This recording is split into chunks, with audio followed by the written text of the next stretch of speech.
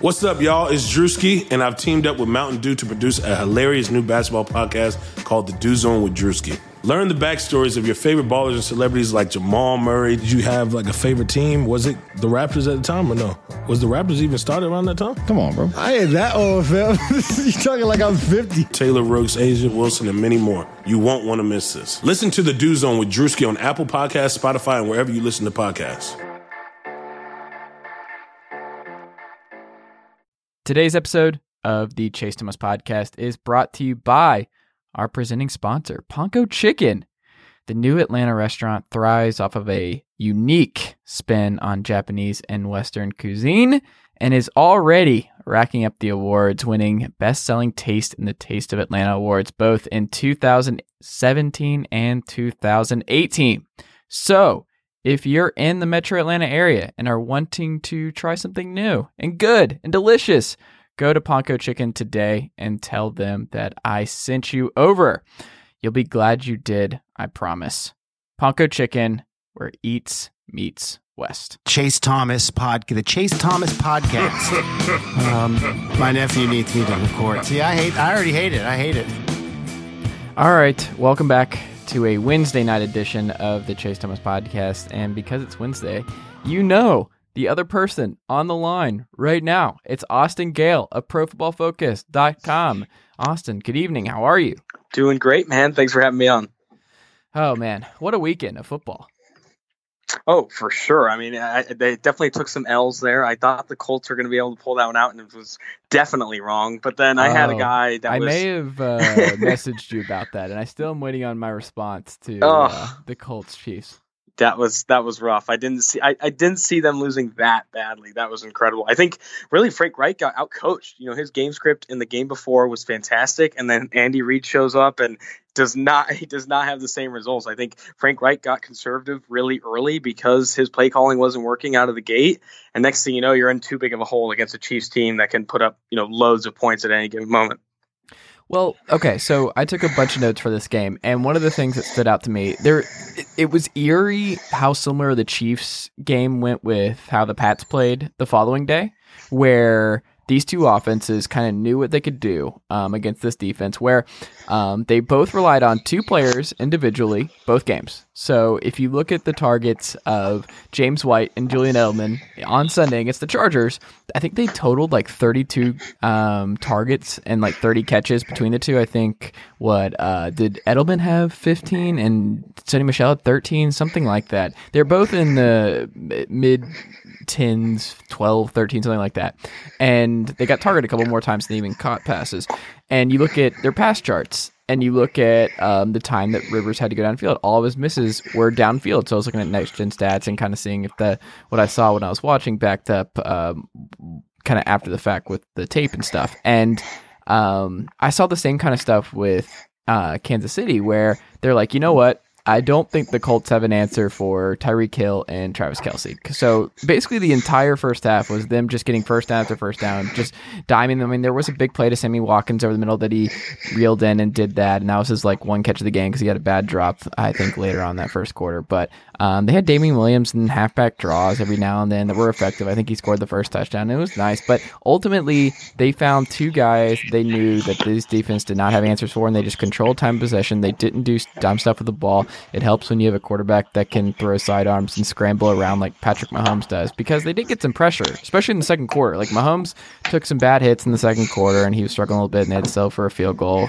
because the Colts finally started getting pressure. But it was the same kind of scheme to me where they both just pinpointed two guys on offense and just nickeled and dimed these two teams to death. And it was sad because the Colts and the Chargers had no answers for James White, Julian Edelman, Travis Kelce, and Tyreek Hill. Is that a fair assessment of what I saw?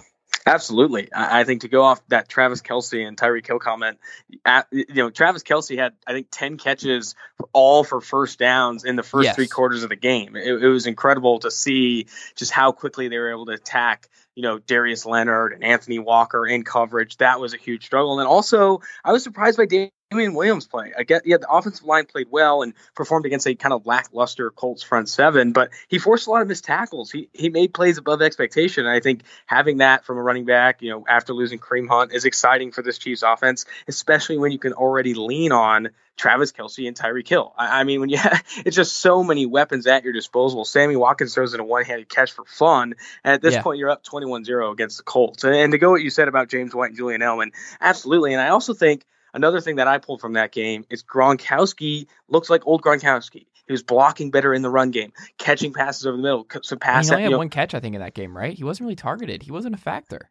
Not in the passing game. I did see that one where he was able to break loose for a little bit yards after the catch, and then also for the blocking aspect, him being a better run blocker. You see early in the season, he got hosed by TJ Watt and hosed by other edge defenders. In this game, he looked like his dominant self, and that dominant Rob Gronkowski as a run blocker is key for that run game that has gotten better and better every week down the stretch.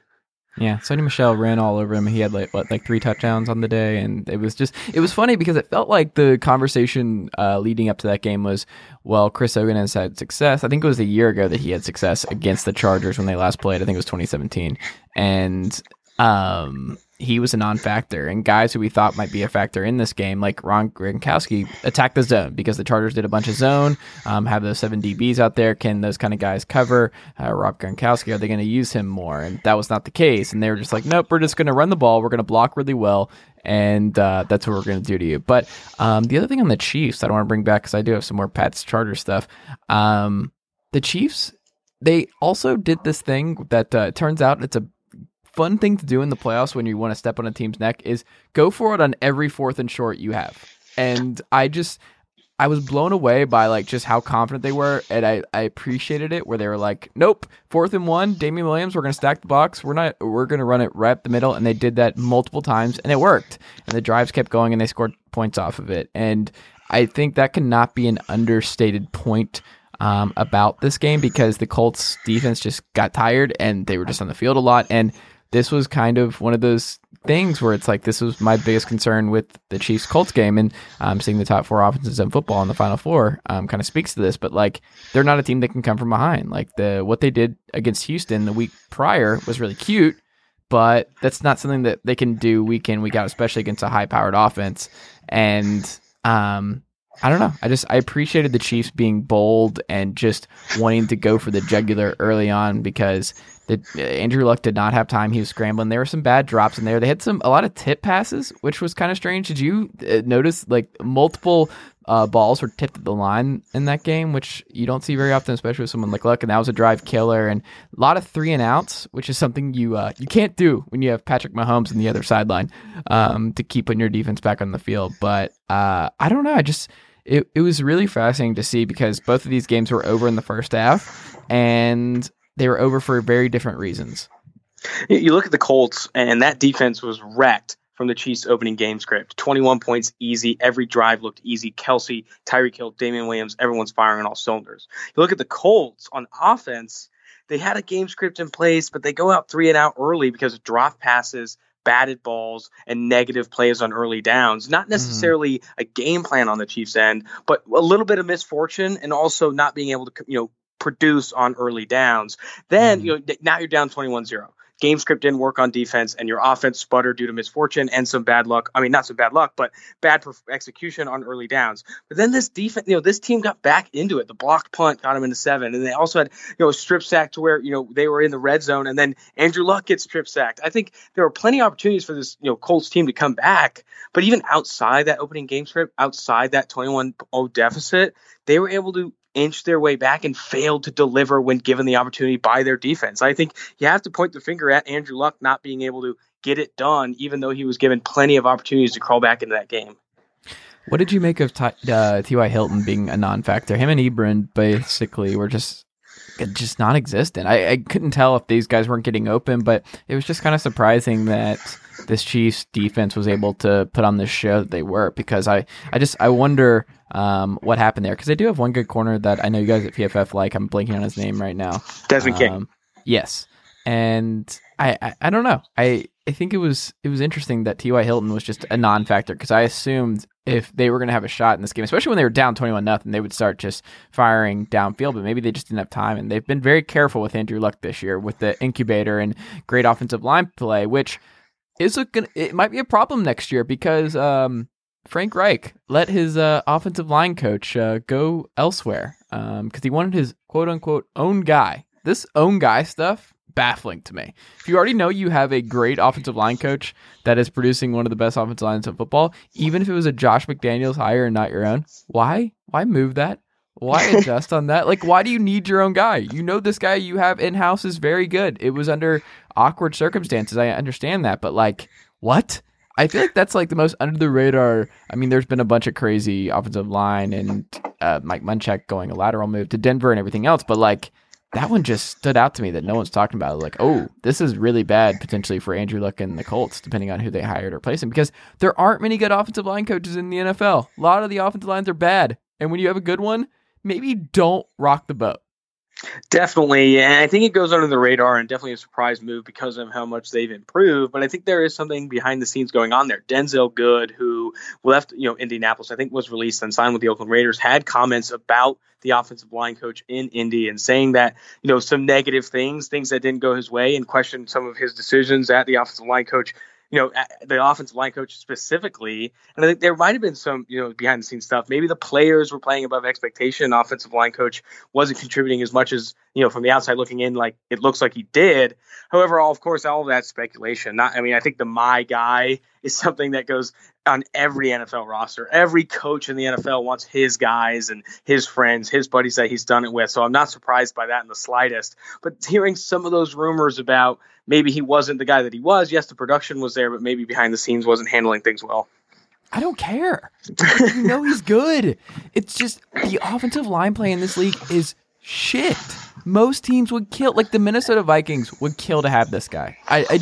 I don't care if he's an absolute jackass behind the scenes. If he's going to produce a top 5 offensive line and keep my franchise quarterback upright for the next 5 to 10 years, yes, whatever. Be a headache. It's fine. I don't care. I see that and I see it. I don't see it, because if there is, people unhappy behind the scenes and specific players not happy behind the scenes, that can be tough to deal with. And if it already you are getting paid money to be good, and he's helping you be good at your job. Even if you're mad at him, he's helping you make money by coaching you well. I agree, but when you see the head coach have that, maybe has disagreements with his offensive line coach, he wants his own guy, and he's hearing from players that it's not working out, and maybe it's Quentin Nelson being good, maybe it's the guy they drafted, Braden Smith, being good, Ryan Kelly, maybe it's the talent at a certain point, because from the outside looking in, it's very difficult to say how much that offensive line coach played a factor. I think it's easy, sacks allowed, offensive line improvement. Is that the coach? Is that drafting 2 new starters? It's hard to say, and I think with some of the stuff being said by Denzel Good and obviously him being pushed out in the first place, you have to look at that. Frank Reich didn't look at him and say, hey, you improved our offensive line so much, yet I don't like you. I think it was deeper than that. I think it was deeper in what he performed behind the scenes and even anecdotal evidence rather than numerical and quantitative evidence that he was a bad offensive line coach. Maybe he was a bad person. I don't know. I just think there's more there than there, that meets the eye. I don't know. A lot of pressure on Frank Reich to have a good offensive line next year. That's all I'll say. So when you see in week 4, Andrew Luck doesn't have a shoulder anymore, I encourage everybody to revisit this portion of the podcast because we told you so. That sometimes it just pays to have people that are annoying in your office and doing whatever. If they're good at their job, who cares? Move on. Just don't talk to him as often as you would someone you like. Frank Reich, just stay out of the room. I don't know. It's just baffling to me. And he'll go somewhere else. Maybe the Falcons can get him because they're changing schemes this offseason with Dirk Cutter and everybody else and the entire 2012 memorable Atlanta Falcons. But anyway, is there any other thing about the Colts and Chiefs game that stood out to you that you wanted to pinpoint? Because I know you've been I don't want to say you've been fascinated by the Colts this season, but obviously you picked them to win in Kansas City. What about this game and this team with Indianapolis specifically stood out to you that we haven't touched on yet? It was surprising to see Frank Reich outcoached, to be honest, to see a play caller that dominated the Houston script and then go into Kansas City and be kind of knocked on his ass. Really, I think he didn't expect whatever KC brought to the table and really failed to deliver.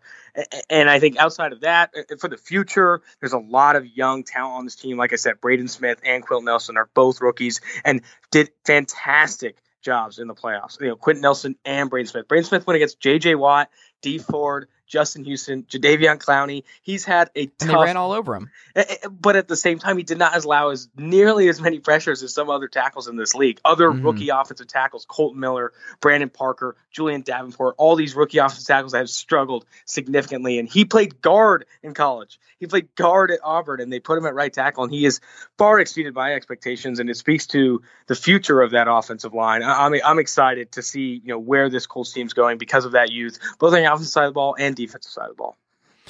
Is that baffling for you guys at PFF to see guards in college be able to move around to tackle or tackles in college to play guard? Like, what is the most surprising line shift coming out from the college game to the pro game?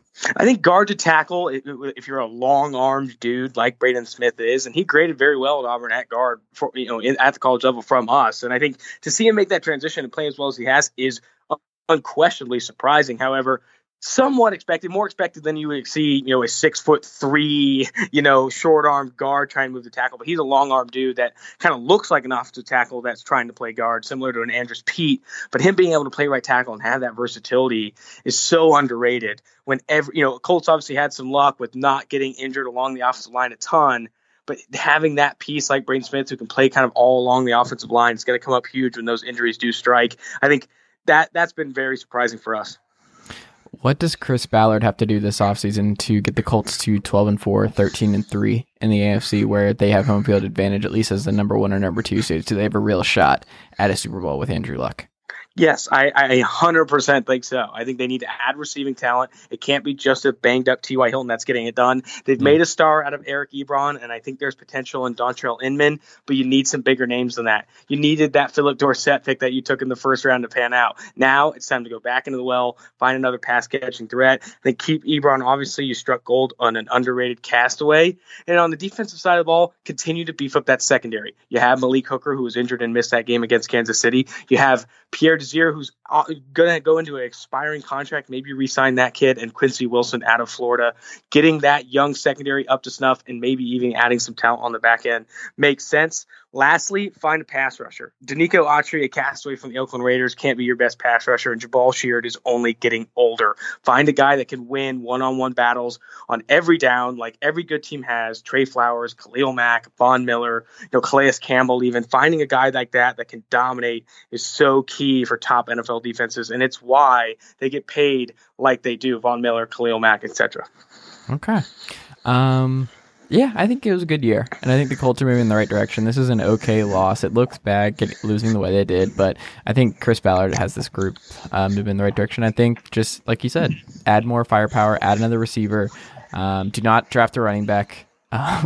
Maybe even keep adding another more offensive line help, because I don't think you can never have too many offensive linemen. But yeah, I think they're moving in the right direction. I still think that they have the best trajectory of anyone in the AFC South by a significant margin. All right, let's talk about the Chargers and what happened, because this was my one loss this postseason. It's the only game I've gotten wrong thus far, and I was very wrong because the Chargers got blown out, and this one was over early.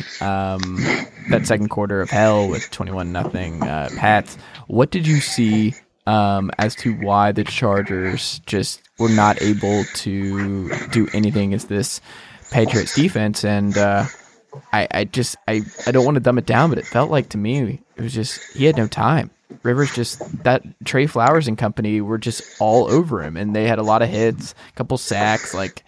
It just seemed like their offensive line just got destroyed. Is that all it was, or was it Stephon Gilmore and everyone in the back end were able to lock everybody up? Mike Williams, Tyrell Williams, Keenan Allen only had 1 or 2 catches. He had that big touchdown, but he wasn't targeted a bunch. And then, they couldn't establish the run game. Melvin Gordon was a non-factor. They ran for 45 yards. And, that's something we even talked about with the Colts. Marlon Mack, who was the hero the week before, could not run at all.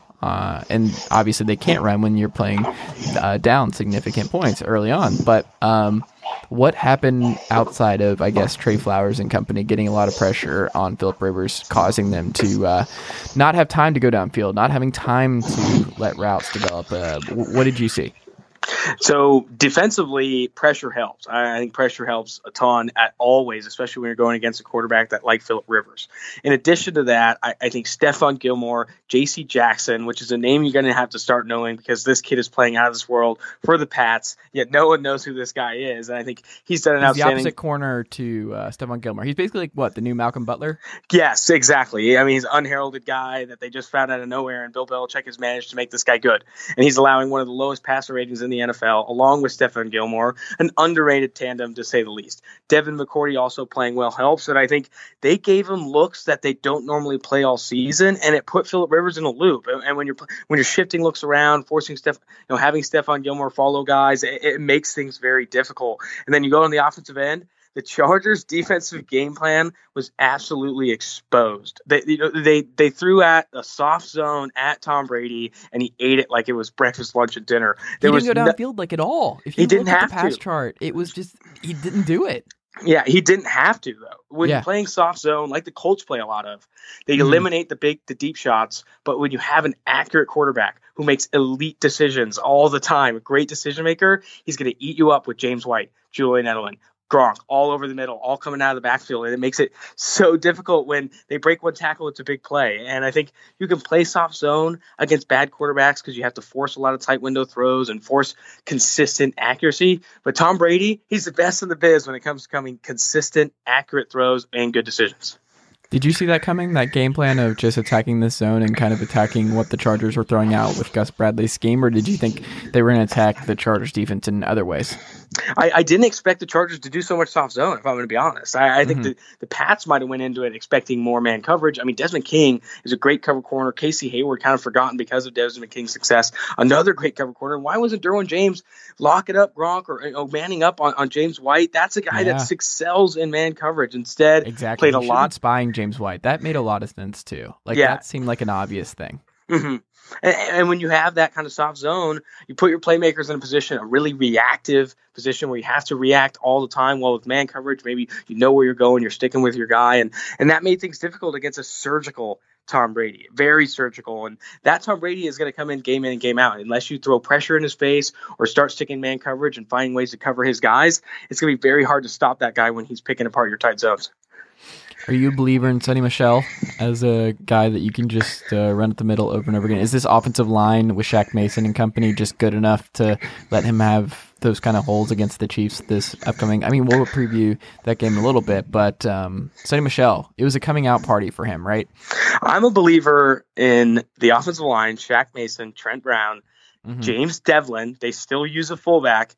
And that rushing offense, a very complex, interesting, creative rushing attack that uses Gronkowski well on wham and outside zone. Scarnecchia is killing it right now as the offensive line coach, putting together a scheme that Sonny Michel, James White, C.J. Anderson, anyone could run through because of how successful that offensive line is playing up front. I've said this on multiple radio shows all through this week. The Patriots' run game is real. It got a lot better down the last 6 weeks of the regular season, and it's carried it into the postseason. If they find a way to get a 2-score lead on you, it's not going to be easy to get it back because they play the run. I mean, they're running the football so well right now. You do not want to get in a deficit against this team. Well, I think that's why Chiefs Pats is going to be so much fun, because I really want to see one of those teams get in a bad deficit and see how they respond. Julian Edelman and James White, we've touched on them a lot, but what did you see specifically that stood out to you of like how they actually took over in the passing game?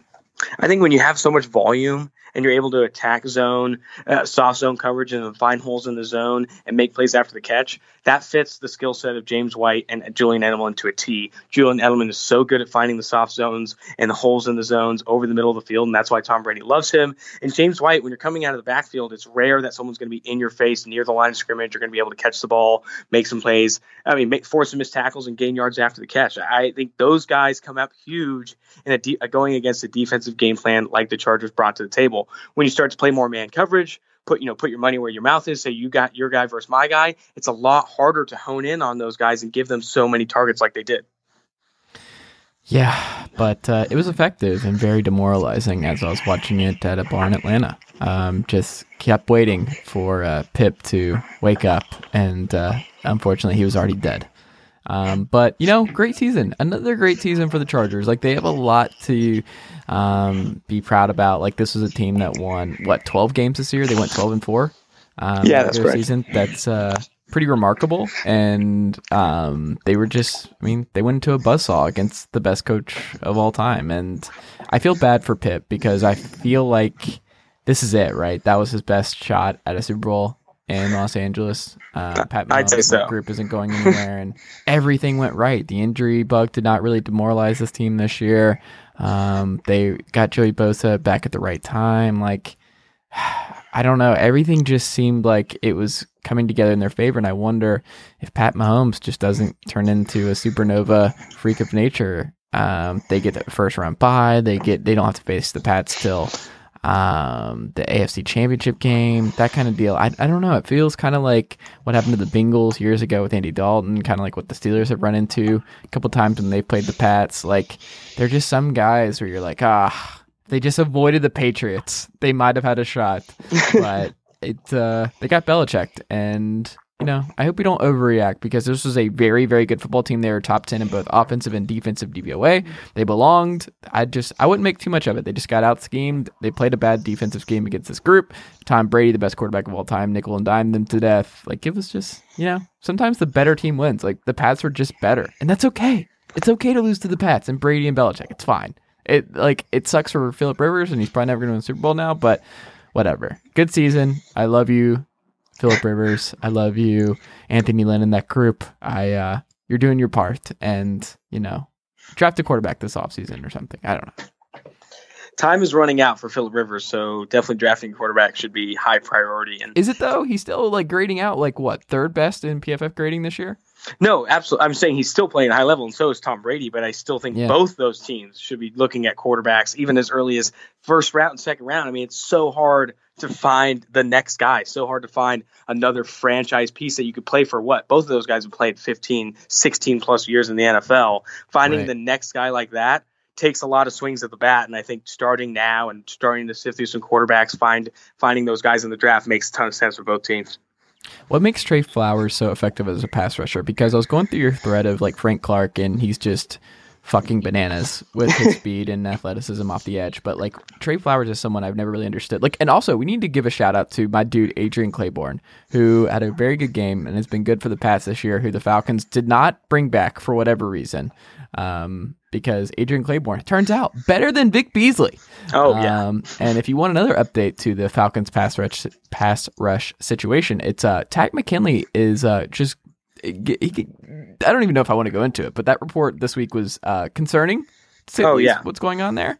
So no Takk and Vic Beasley being gone. I don't even know who's rushing the passer for the Atlanta Falcons next year. But whatever, we'll talk about that on another podcast. But what makes Trey Flowers so effective and so different than other pass rushers like Von Miller and guys like that?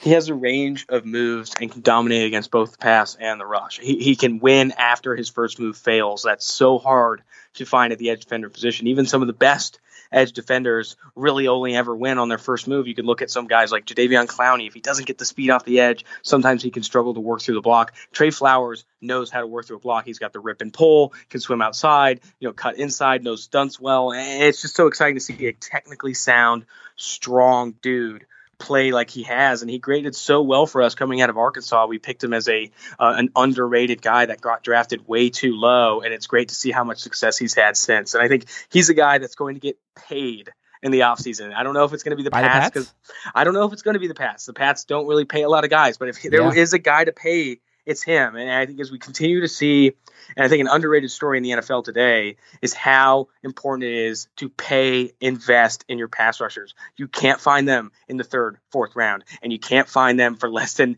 $10, $12 million if you want good ones. Von Miller, Khalil Mack, Trey Flowers, all those guys are really, really good. Where was Frank Clark drafted? Frank Clark had the off-field concerns. I think he might have been drafted in the second round. Okay. I'm not sure, but you look at those pass rushers. In order to keep those dudes, I think it's rare to find them, outside of day one and day two. Yeah. But if in order to have them, you need to pay them a pretty penny. It's hard to fill in a Frosty Rucker or veteran guys that can get paid on lower contracts, have success. You need to pay these guys the big bucks in order to have good ones, and I think you're going to see that more and more. And it's not even it's hard to get guys like that in the first round. I mean, just ask the Falcons. They have invested 2 first-round picks in their pass rushers in recent years, and both are not panning out. You have guys like Hassan Reddick and stuff like that. It gets complicated when you change defensive coordinators because scheme matters, and then you drafted this pass rusher who doesn't fit the new scheme, which is what happened to Reddick in Arizona, and it's just like, what are we doing? It's so important, and then you change scheme, and then this huge investment doesn't even work, and you have to trade him or try and fire the defensive coordinator and get another one in there who can work with this guy. There are just so many factors in this, but it's clear that ultimately it is important to invest in those guys. So maybe he's getting the Richard Seymour treatment in New England this offseason. Maybe that's what happens. Possibly. I mean, that's always a chance too. And I think, to continue on that edge defender, the best guys are highly paid or highly invested in terms of draft capital. You look at J.J. Watt, Khalil Mack, Von Miller. I'd say Garrett those will two. Get there. Miles Garrett will get there, and he was drafted very high as it gets. DeMarcus Lawrence is getting paid a ton on the tag, and I think he'll get paid even more if he signs an extension. All of these guys cost a pretty penny. Danielle Hunter is a guy they invested early, very smartly invested early because of how much it's going to get increased with DeMarcus Lawrence and Jadeveon Clowney re-signing deals. And you look at even Aaron Donald. He doesn't play the position, but he's a great pass rusher. You pay good pass rushers, I think, and you invest high in good pass rushers. And if you don't value that position, you end up like the Oakland Raiders, where you have nobody's on the edge and nobody's inside, and you have the worst pass rushing defense by far in the NFL. It's not a plug and play thing. You can find good run defenders off the street. They signed, Jonathan Hankins, Frosty Rucker. Those guys were signed off the street and played well against the run. But good pass rushers are hard to find. They aren't like running backs. They aren't like tight ends. You need to draft them high, and you need to pay them well. Yeah. The Lions, who traded for just an amazing defensive tackle run stopper from New York. I'm blanking on his name. Is it Sean Harrison? Who was that? Damon Harrison. Yeah. Guess what? It didn't matter. Because that team still sucked, and their defense was not good, Matt Patricia. Because they didn't have a pass rush. They had good rush defense. They just did not, outside of Ziggy Ansah and stuff like that, it just didn't work. Run defense isn't valuable. Playing the run is no longer valuable in today's NFL. You can be the best run defender for 5 years straight. And the Lions doubled down on it. Yes, I don't understand. And so many teams double down on it. So many teams draft running backs high in the NFL. So many teams draft run first defensive players in the NFL, and it's just not worth it. Get someone that the Pats are in the AFC Championship game with Damian Williams and James White as their 2 most valuable running backs. Exactly, and it's still baffling to see such a team with so much success like the Pats draft a running back in the first round. And some people are going to say Sony Michel is part of it. No, put any guy back there. I guarantee you they're having success behind that offensive line. It's an incredible front. And I think if Sony Michel, it's the same in New Orleans and Los Angeles, where Los Angeles is top 10 offensive line, and the New Orleans Saints have a top 10 offensive line. Exactly. That matters. You can't just not look at their offensive line. I mean, that's why Zeke was so good as a rookie. Yes. What the Cowboys are throwing going to the Rams, CJ Anderson, fat CJ Anderson with loose sleeves. He's not good. The Rams offensive line is good. Exactly. And that begs the question, what's the point of investing high, both from a financial standpoint, if you're looking at Le'Veon Bell, or a draft standpoint, like first round, second round, in a running back? What is the point? It doesn't make sense anymore. You replace these guys. For most people? I'm sorry? Can I tell you what the point is for most of these GMs and fans? Yes. It's just fun to have an elite running back. I agree. I think that's all it is. It's more aesthetically pleasing. It's one of those things where it's like in baseball where you don't feel great if you don't have just a power hitter in the middle of your lineup. You can still win a lot of games, and it doesn't really matter to have a guy in the 4 spot who's a great hitter. No, you want someone at the 2 spot. If you don't have a good 2 spot hitter, the most important spot in the lineup, if you don't have a star there, then you're in trouble. That's what you need to focus on. But you don't, even if you have that and you're a good team, if you don't have a power hitter in the middle, for whatever reason, you're just I wish we had somebody who could hit 30 home runs, strike out 900 times, and have 120 RBI. There's just something fun about it. It just nostalgic and feels right when you have a good running back. It's one of those things. You just feel like your team is incomplete, and it's just an outdated way of thinking. And I think it's just because we've all been conditioned to believe you need that. And it's just going to take a lot of time for us to kind of recondition ourselves to realizing that, it doesn't matter. You don't need this thing. You don't need this shiny object. You can find these guys anywhere. Not only do you not need them, but the capital from a draft capital or dollar amount you spend on them is not worth what you could spend on even a swing tackle in this league. But investing in the offensive line makes way more sense than spending anything high in the draft. I was having this conversation in the office. I don't think if I was a GM of a team, I don't think I would have a single running back off a rookie deal.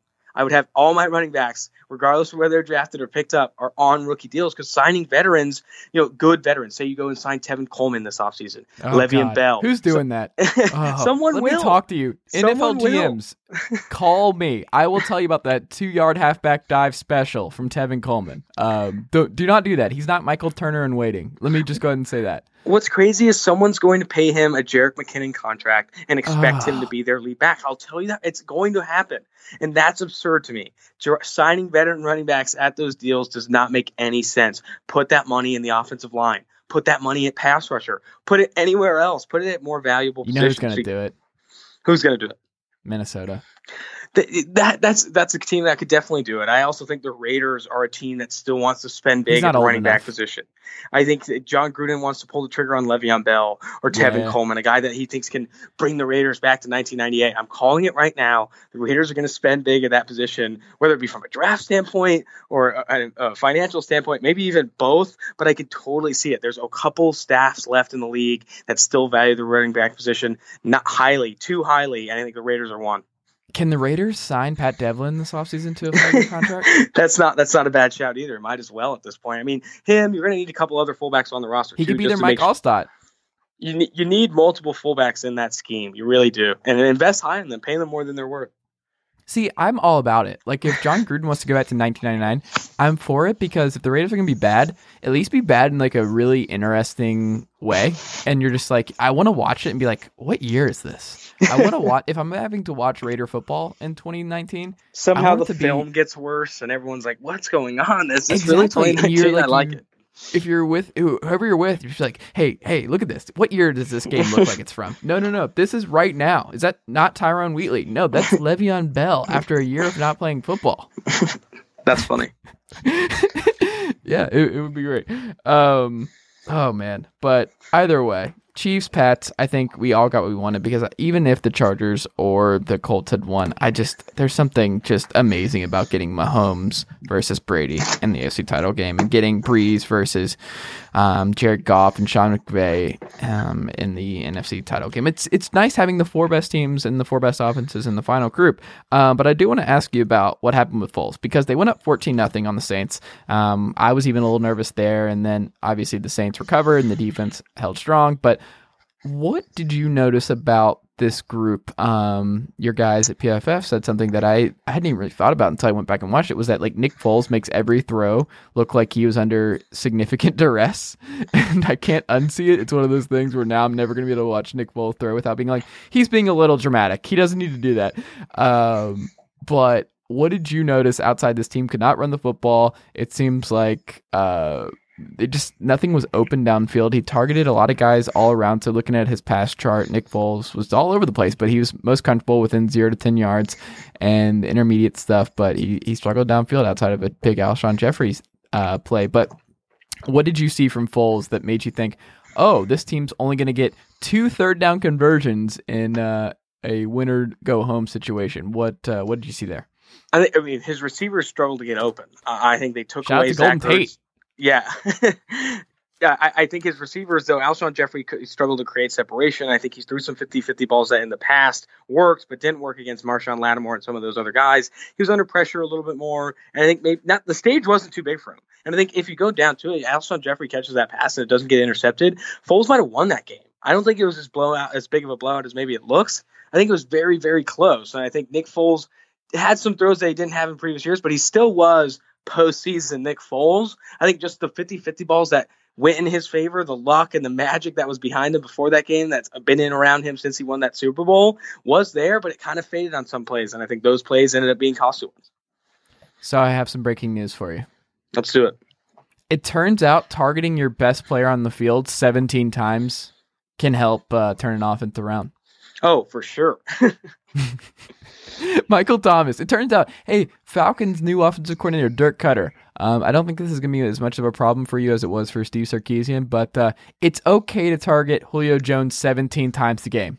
It's more than fine. Go ahead and do that every single week. Good things happen when you target an elite receiver who can get open and make plays on his own. And a lot of that's play design. A lot of it's saying, "Hey, this guy's a monster right now. Let's make Michael Thomas our primary read for 10 of the next 12 plays." In shambles. Let's just do this over and over again and see if they exactly, because he didn't target anybody else. Like, it was Alvin Kamara out of the backfield and then Michael Thomas over and over. As it and should over be. again. What's the point of getting these other guys in the mix until they can Ted stop Ginn. it? What's the he point? He had 5 targets. Like, why does Ted Ginn need 5 targets in 2019? That's fair. Oh my God. I don't know. That was like the theme for my notes. Is just like, I feel like the NFL has just gotten to the point where these coaches are so smart where they're like, why are we trying to spread the ball around? I feel like there was more diversity in offenses just a couple years ago, and now it's just exploit, and nobody has an answer for Michael Thomas.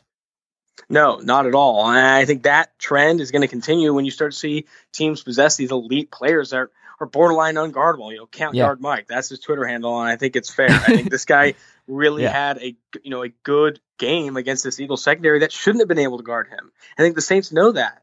And it was impressive to see how much he dominated, but still almost expected. Roswell Douglas, Devontae Maddox, LeCravion Blanc, those guys aren't going to get it done against one of the best receivers in the NFL. I think DeAndre Hopkins might take the cake there, but he's still up there and very much in the conversation.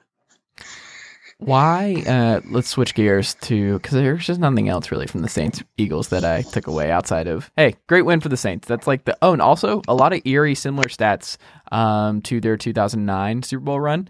They lost. Did you know this? They lost to the same 3 teams in the regular season that they did in 2018.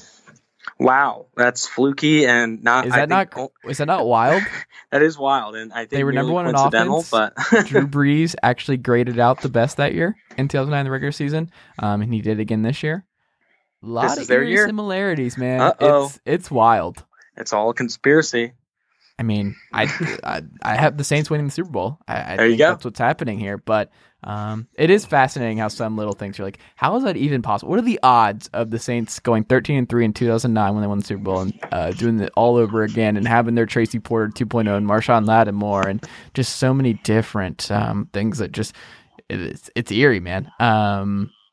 Yeah, I don't know. Saints, they're good. It turns out, spoiler alert, Sean Payton and Drew Brees and Michael Thomas still good at football, and Alvin Kamara too. Cowboys. This was the more interesting one to me. Why do you think this team is so bad on the road, and yet they're so good at home? Jerry World has a lot of magic powers. You can't rule that out. Can't rule that out, I right. think you also, maybe more so than at home versus away, but you never know what Dak Prescott you're going to get. Good Dak Prescott, inconsistent Dak Prescott. It's usually inconsistent Dak Prescott, but you don't really know. And I think seeing that inconsistency, specifically his play from a clean pocket, one of the worst in the NFL, but his play under pressure, one of the best.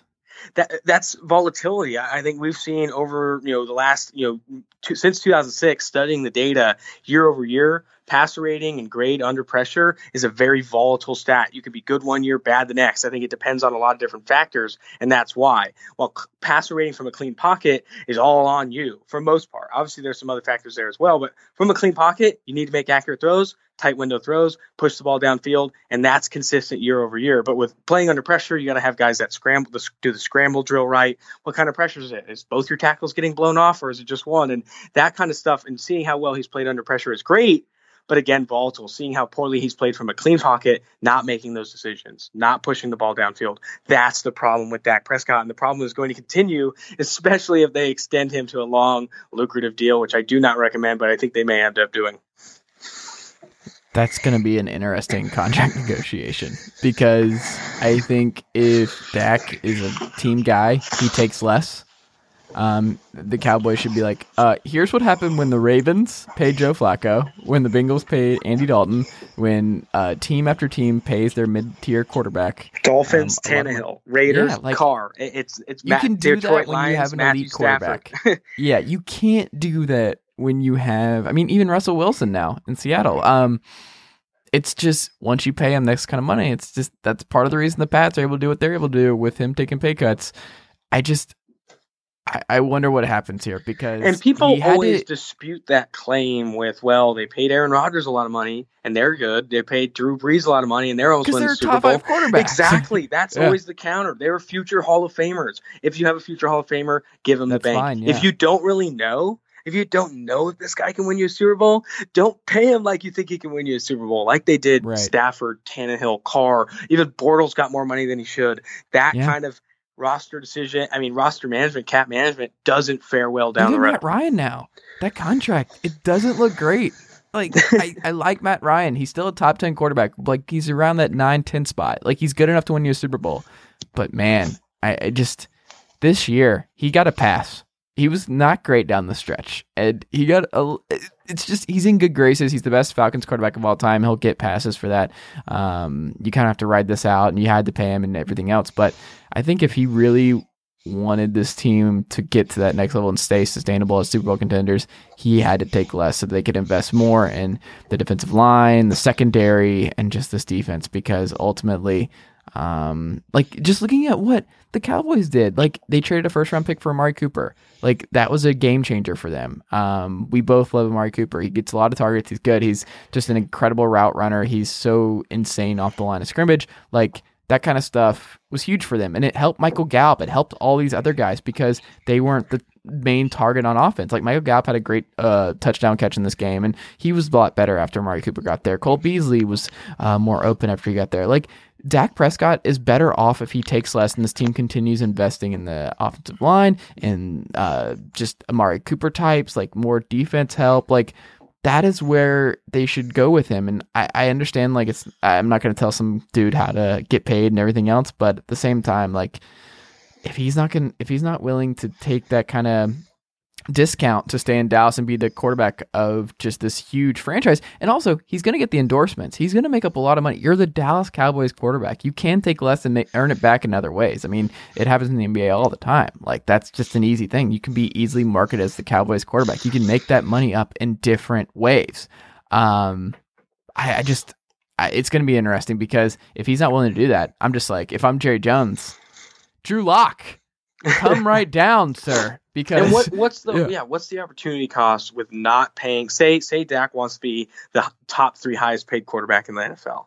That's what he wants. Bottom line. Goodbye. What is the opportunity cost of saying no, thank you for your services, and drafting a guy like Will Grier, Drew Lock, Dwayne Haskins, Kyler Murray, even if he's not good, you take a year, draft a guy next year, like that makes way more sense than committing 5 years to a guy and putting your team into purgatory. I think that's exactly what happens when you sign a Stafford, Tannehill, Carr. The names go on and on. If Dak Prescott wants to be a top 3, even top 5 highest paid quarterback in the NFL when it's all, after his contract negotiations, I'm waving goodbye and holding the door open. It makes no sense to do that to your roster when you know you have a guy that needs a lot of talent, because Amari Cooper is going to need to get extended soon. You're going to need to add some talent to that roster. He's more valuable. Exactly. I think it doesn't make any sense. And I think you could easily see this Cowboys team really, really struggle if they have Dak Prescott on your team at that salary. Yeah. It should be interesting. I don't think he's going to get it. I really don't. We'll see. But I think we'll have to see. I think it's too easy. It's too easy in today's NFL for a quarterback that is we've seen it time and time again. Is now the time it ends? I don't know. It'd be impressive. It'd be very impressive if Dak Prescott settles for a contract that makes him, between that 5 and 10 range. I think you have to expect him to get in that 5 and 10 range because it's new. But if he falls in that range, it'd be pretty impressive to say for Dak and the understanding across, from both parties. Yeah. Last thing on the divisional round. Why do you think this defense graded so poorly on PFF over the weekend? What happened to this defense that was just so good all year long? A lot of missed tackles. Mm-hmm. I think that didn't help anybody. I think the Rams offensive line truly demolished that offensive line. I think it was impressive to see. That's going to happen. It that's wasn't going to happen. taco time, is what you're saying. Exactly. It was not taco time. And going against Andrew Whitworth and that offensive line, they got hit in the mouth and didn't handle it well. C.J. Anderson ran wild on them for good reason. Linebackers were missing blocks. Linebackers were missing tackles, not reading lanes. And next thing you know, you're down a lot, and that defense is down in the dumps. Oh, well. Good season for the Cowboys, too. They shouldn't have been in the playoffs. I don't think they're the best team in the NFC, and I think if the Redskins did not fall off a cliff injury-wise, the Cowboys, I think, were the third best team in the NFC East. So they should be happy to be there because I don't think they belong. And they also had my favorite playoff game of the season so far against the Seahawks. That was a lot of fun. So they gave me that fun Saturday night. Right. So thank you for that, even though there's more Brian Schottenheimer refusing to take the training wheels off Russell Wilson in a win-or-go-home game. But couple other news and notes that I want to talk about. Best coordinator hires for you right now. Is it any of them stuck out? John DeFilippo is going to Jacksonville to team up with Doug Marrone. That's a sneaky good hire, I think, where he was just a bad fit with what Mike Zimmer wanted to do in Minnesota. He's an old school Bill Parcells type, run the football, establish the run, play hard defense, and John DeFilippo came from what they were doing in Philly the year before and just throwing the ball all over the place and not really caring about establishing the run and Dalvin Cook and all that kind of stuff and making Kirk Cousins take long drops and him just getting pulverized and everything else. Like, I think it's a better fit, and I think he has a chance to revitalize his career and Jacksonville, so he stands out to me. But is there any name that stands out? Greg Williams in New York, Steve Wilkes in Cleveland. Is there any of those that stand out to you? I think Todd Monken going to the Cleveland Browns. And okay. I know Freddie Kitchens is going to be calling the plays, and it's going to be his offense, but he brought him there for a reason. And if they're able to work together and be these mad scientists in the kitchen, I apologize for the pun, I think it's going to be exciting. I think Todd Monken, seeing how much he values the deep passing game, and he did it with Ryan Fitzpatrick and Jameis Winston. Now he has Baker Mayfield, one of the best deep passers in the NFL. That combination, along with Freddie Kitchens and his creative play design, that's going to be very scary. I am very excited for this Browns offense now that you have two offensive-minded, capable coordinators, capable play callers, all under the same roof with a very good QB and stars at the receiver position. Jarvis Landry, I think Rashard Higgins got better as well. Love Rashard Higgins. And now you factor in a Nick Chubb, David Njoku, and maybe they have some pieces in the draft free agency. This offense is going to be very good. I'm excited to see Monken there. I'm excited to see Kitchens there, and I think they are a team to beat in the AFC. Not just a team in the hunt, not just a team that can push in the postseason, but I think they're a team to beat. Interesting. And the Bengals, you have to hire anyone basically, right? And my guy Bill Lazor looking for a job. Somebody hire my guy Bill Lazor. It's Lazor time, all times. Yeah, I think they're interested in Taylor, aren't they? I think that's the rumor. And I think he's 35. What is this? Why are they hiring a QB coach? Like, just you know why? I know why. I know why, but God, they cannot. I mean, it's better than Vance Joseph or Hugh Jackson, sure. But I like it. I kind of like it. Only because they zigged when I thought they were going to zag. I thought the Bengals were going to go with the normal Vance Joseph hire, and really stay with someone that needs a rebound, not a young up and coming guy that is unproven. Instead, they went the completely opposite way that I thought they'd go, and I think some Bengals fans are going to be excited about that. Some Bengals are going to be excited that they made this decision instead. Will it flop? I don't know. Like you said, the guy's young, doesn't have a lot of experience, and he's going against with a team with a lot of question marks, offensively and defensively. Yeah. Is that going to – I guess it's going to happen. And they haven't announced the hire because the Rams are still in it. But Brian Flores in Miami, that's interesting. I love the Denver staff that they're putting together. Like Fangio, I think, is going to do really good things with that defense, and Chris Harris especially, if they can find someone opposite of him in the draft. And just the idea of giving him the opportunity to develop Bradley Chubb next to Von Miller. Like, that defense is going to be back to top 5 size because they were about top 10 in defensive DVOA, I want to say, this past season, even with a slight regression under Joe Woods. But they hired the QB coach from the 49ers. They also stole Mike Munchak away from Pittsburgh to be their offensive line coach. So they're going to be a run-heavy team that's it looks like they're going to have to commit to Case Keenum at least for another year, and we'll see who they go with in the draft, or they go after like a Flacco or somebody else. That might happen. But either way, They're going to roll with Philip Lindsay, who was just a man among boys. And a great story. We're in 30 and talking with Terrell Davis, and I encourage everybody to watch that dinner that they had on NFL.com. I like it. I think the Broncos could have had a disastrous offseason, and it all makes sense. The personnel decisions they're making based on their roster, like it all makes sense. John Elway does not deserve this many hires and these many roster changes. Like it's insane that they're just, all right, John, try again. But what is it? 4 coaches in 3 years, 2 years, something like that. It's just been bad since Kubiak left. But I don't know. That's a sneaky good one too. And I cannot stop watching the Adam Gase press conference. That's an interesting hire for sure. I can't believe that press conference. I don't even know what to say about it. The Adam Gase one is incredible. You can't even put words in to describe it if you have to see the video and kind of see what just happened. The tacos edition is nice. I have to admit, it made me laugh. It was very good. And going back to what you said, I do like the Denver staff. I think Fangio, Munchak, all those guys, that's an exciting staff, and they have good pieces in place. I think the offensive line is going to get better. If you want to be a run-heavy team in the NFL, you're going to need a good offensive line. I'm glad they're starting there and not investing 2 first-round picks in running backs because that's not the way to go. But investing offensive line makes sense. I think getting better there is always good. Will they be able to compete in the AFC West though with Phillip Rivers if he's still kicking around and Patrick Mahomes? I don't know. I mean, you got to put up points in this league. You're not going to do it with Case Keenum and a run-first offense. I'll tell you that. We have Joe Flacco right now. Who could forget? He's on the way. If Joe Flacco, I honestly think Denver needs to take another swing at the bat for a QB. Oh, I agree. Give him another one. Take 2. Take 2. I think it's an underappreciated strategy in trying to take as many good or quote unquote highly graded, say it's a higher on your draft board, good quarterbacks in every draft and hope you find one that's kind of good because you need that before Kyler's you need everything else. Late in the first, you do it. What'd you say? If Kyler is available, you take Kyler.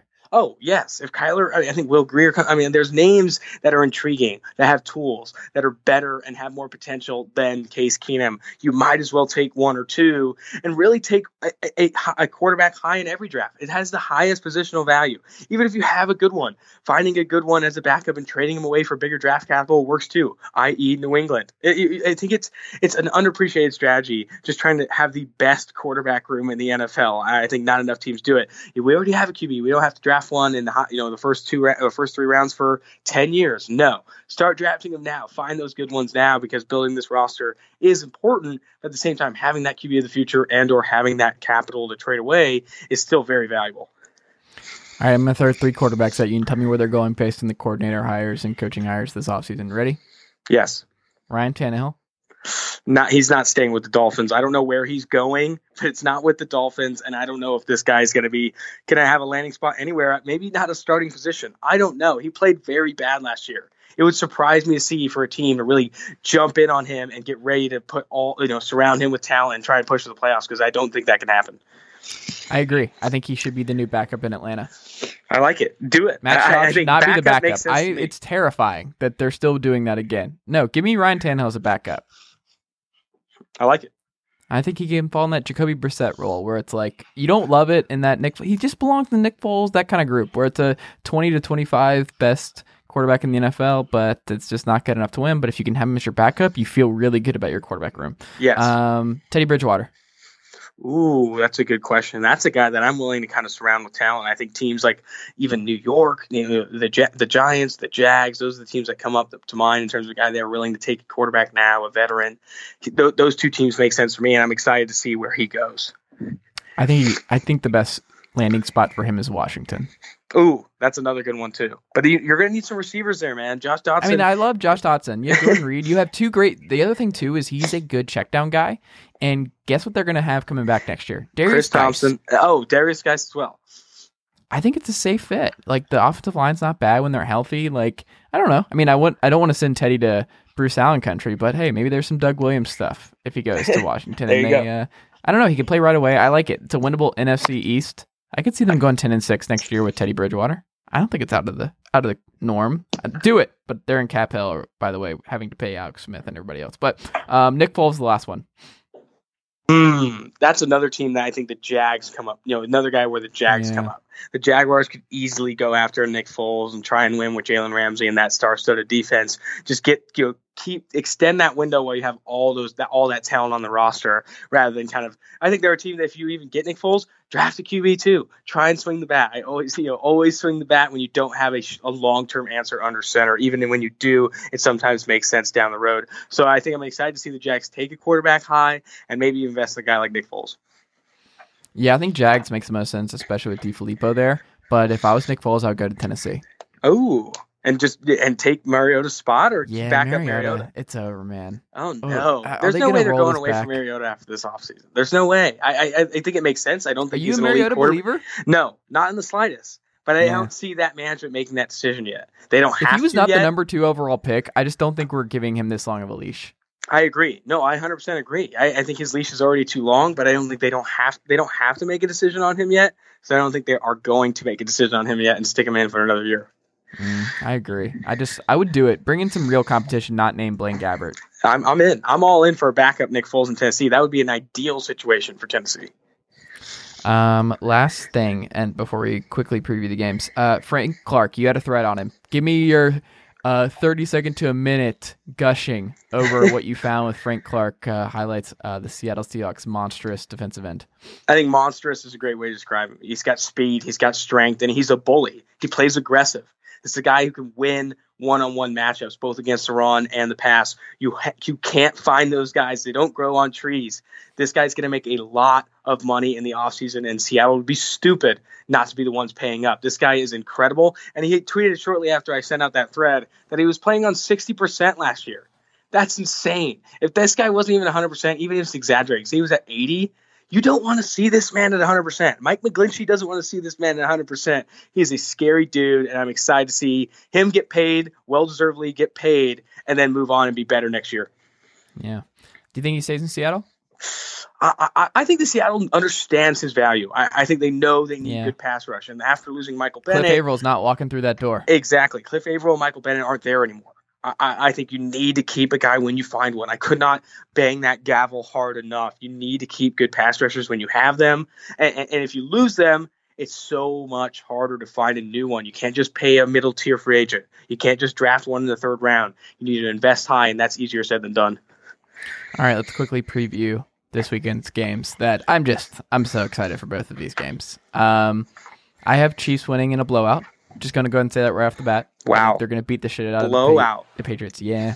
That game is not going to be close. Either the Patriots are going to blow out the Chiefs or the Chiefs are going to blow out the Pats.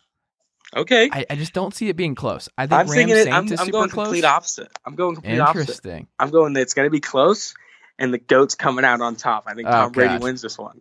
In Arrowhead, in the cold. So here's my rationale here, and I think we saw this kind of in the Chiefs-Colts game, which is Pat Mahomes is not going to do what Phil Rivers did. He's going to scramble around. If Trey Flowers is able to get in the backfield, guess what? He's going to run around, and it's going to be Trey Flowers versus Mitchell Schwartz, right? So that's going to be nice for the Chiefs to be able to have Schwartz, who's been really good for them this year at right tackle. That's going to be nice to have. They don't need to run the football to be effective, kind of like what the Colts did with Marlon Mack. I think you're going to see. I don't know who they're putting on Tyreek Hill. Is it Gilmore? Is it your guy J.C. Jackson? Who's covering Travis Kelce? I don't know who's doing that.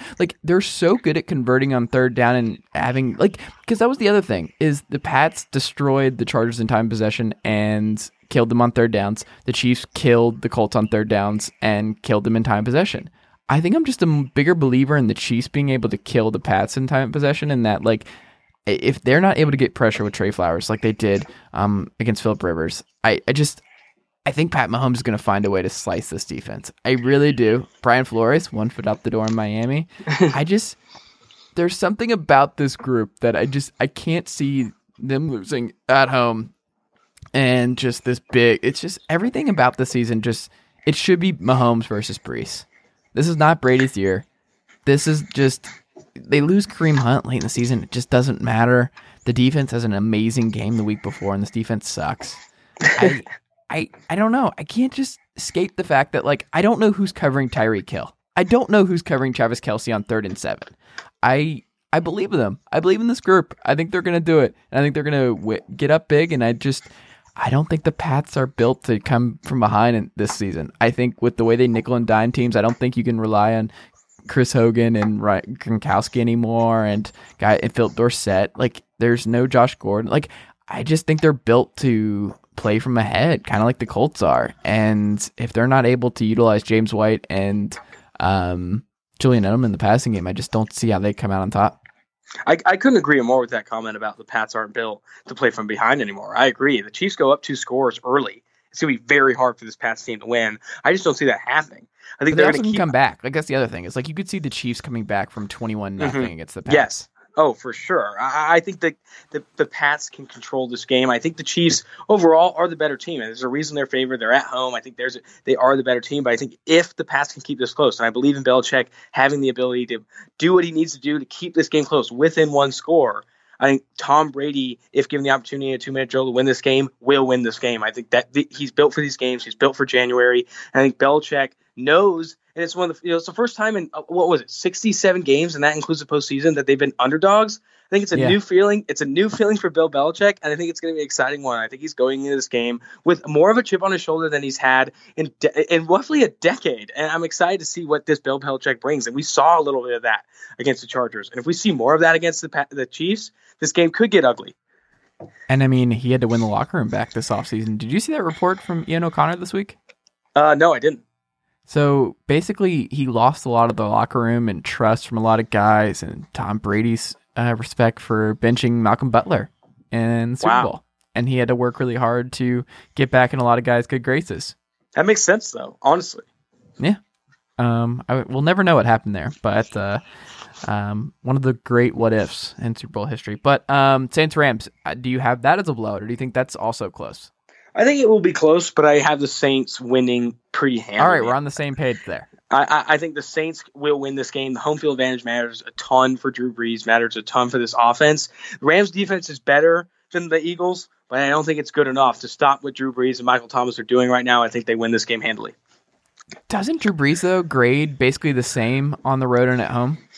Yeah, the grades are similar, but he's had some bad games on the road. He's had some bad games outside. He's had bad games outside. When he plays inside, the dude is a machine, and I think you see that time and time again. I'm excited to see Drew Brees in the dome against this Rams defense because I think he can do damage. Yeah. I think Brady has like a huge drop off from being in the dome versus being in the elements. Like he's just so, like 97.6 or something in the elements, and he's like an 80 something in the dome. Inside.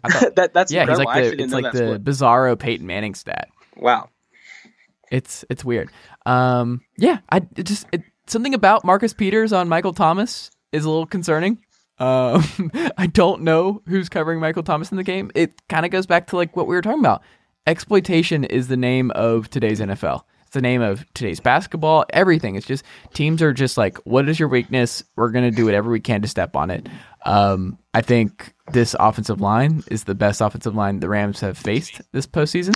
That matters. Not being able to utilize Donald and Sue was great. They'll get some pressure, but Armstead and Ramczyk exist, and this offensive line is good. Max Unger is at center for a reason, and I believe that they're going to be able to keep Drew Brees upright, and they're going to pick him apart, and I think it's going to be close. I think it'll be fun. Maybe we'll see kind of the same thing where the Saints fall behind a little bit early and Gurley has a big run or something. Robert Woods gets open deep, something like that. But and shout out to Robert Woods, best receiver in football, according to Trey Aikman. But yeah, I don't know. I just can't see it. I can't see the Rams coming out on top here. No, not at all. I think they have a good team. Sean McVay and Jared Goff will put Jared Goff. I've been saying that a lot lately. Jared Goff. He looks kind of Irish. That works. Jared Sean Goff. McVay, I think they're going to put together a good game plan. I think they have offensive weapons. I think there's talent there, but I think this Drew Brees team and this offense is better. I think the better team wins this one, especially in the dome. All right, Austin, we did it. One game left after this. Let's do it. I'm excited. Oh, man. All right. Well, read Austin's great work. We've cited a lot of it on this podcast. He has done great work at Pro Football Focus all year. And, man, I really do appreciate you doing this with me every week. It's a lot of fun. Of course, man. No problem. And that'll do it for today's episode of the Chase Thomas Podcast. I just want to remind you guys, if you like today's episode and you are subscribed on Apple Podcasts or iTunes, I would really appreciate if you could take a second, leave the show a 5-star rating and a review. If you're not an Apple Podcast listener, remember you can find the show on Spotify, TuneIn Radio, SoundCloud, Stitcher, Google Play, or wherever else you get your podcasts. Be sure to check out chasethomaspodcast.com, where you can access all of my previous episodes and also find all my writing. I'm writing there fairly often. And also follow me on Twitter at chase_Thomas, and like the Facebook page at facebook.com/ChaseThomasWriter. Thank you for your support, and we'll be back in another episode very soon. Thanks, guys.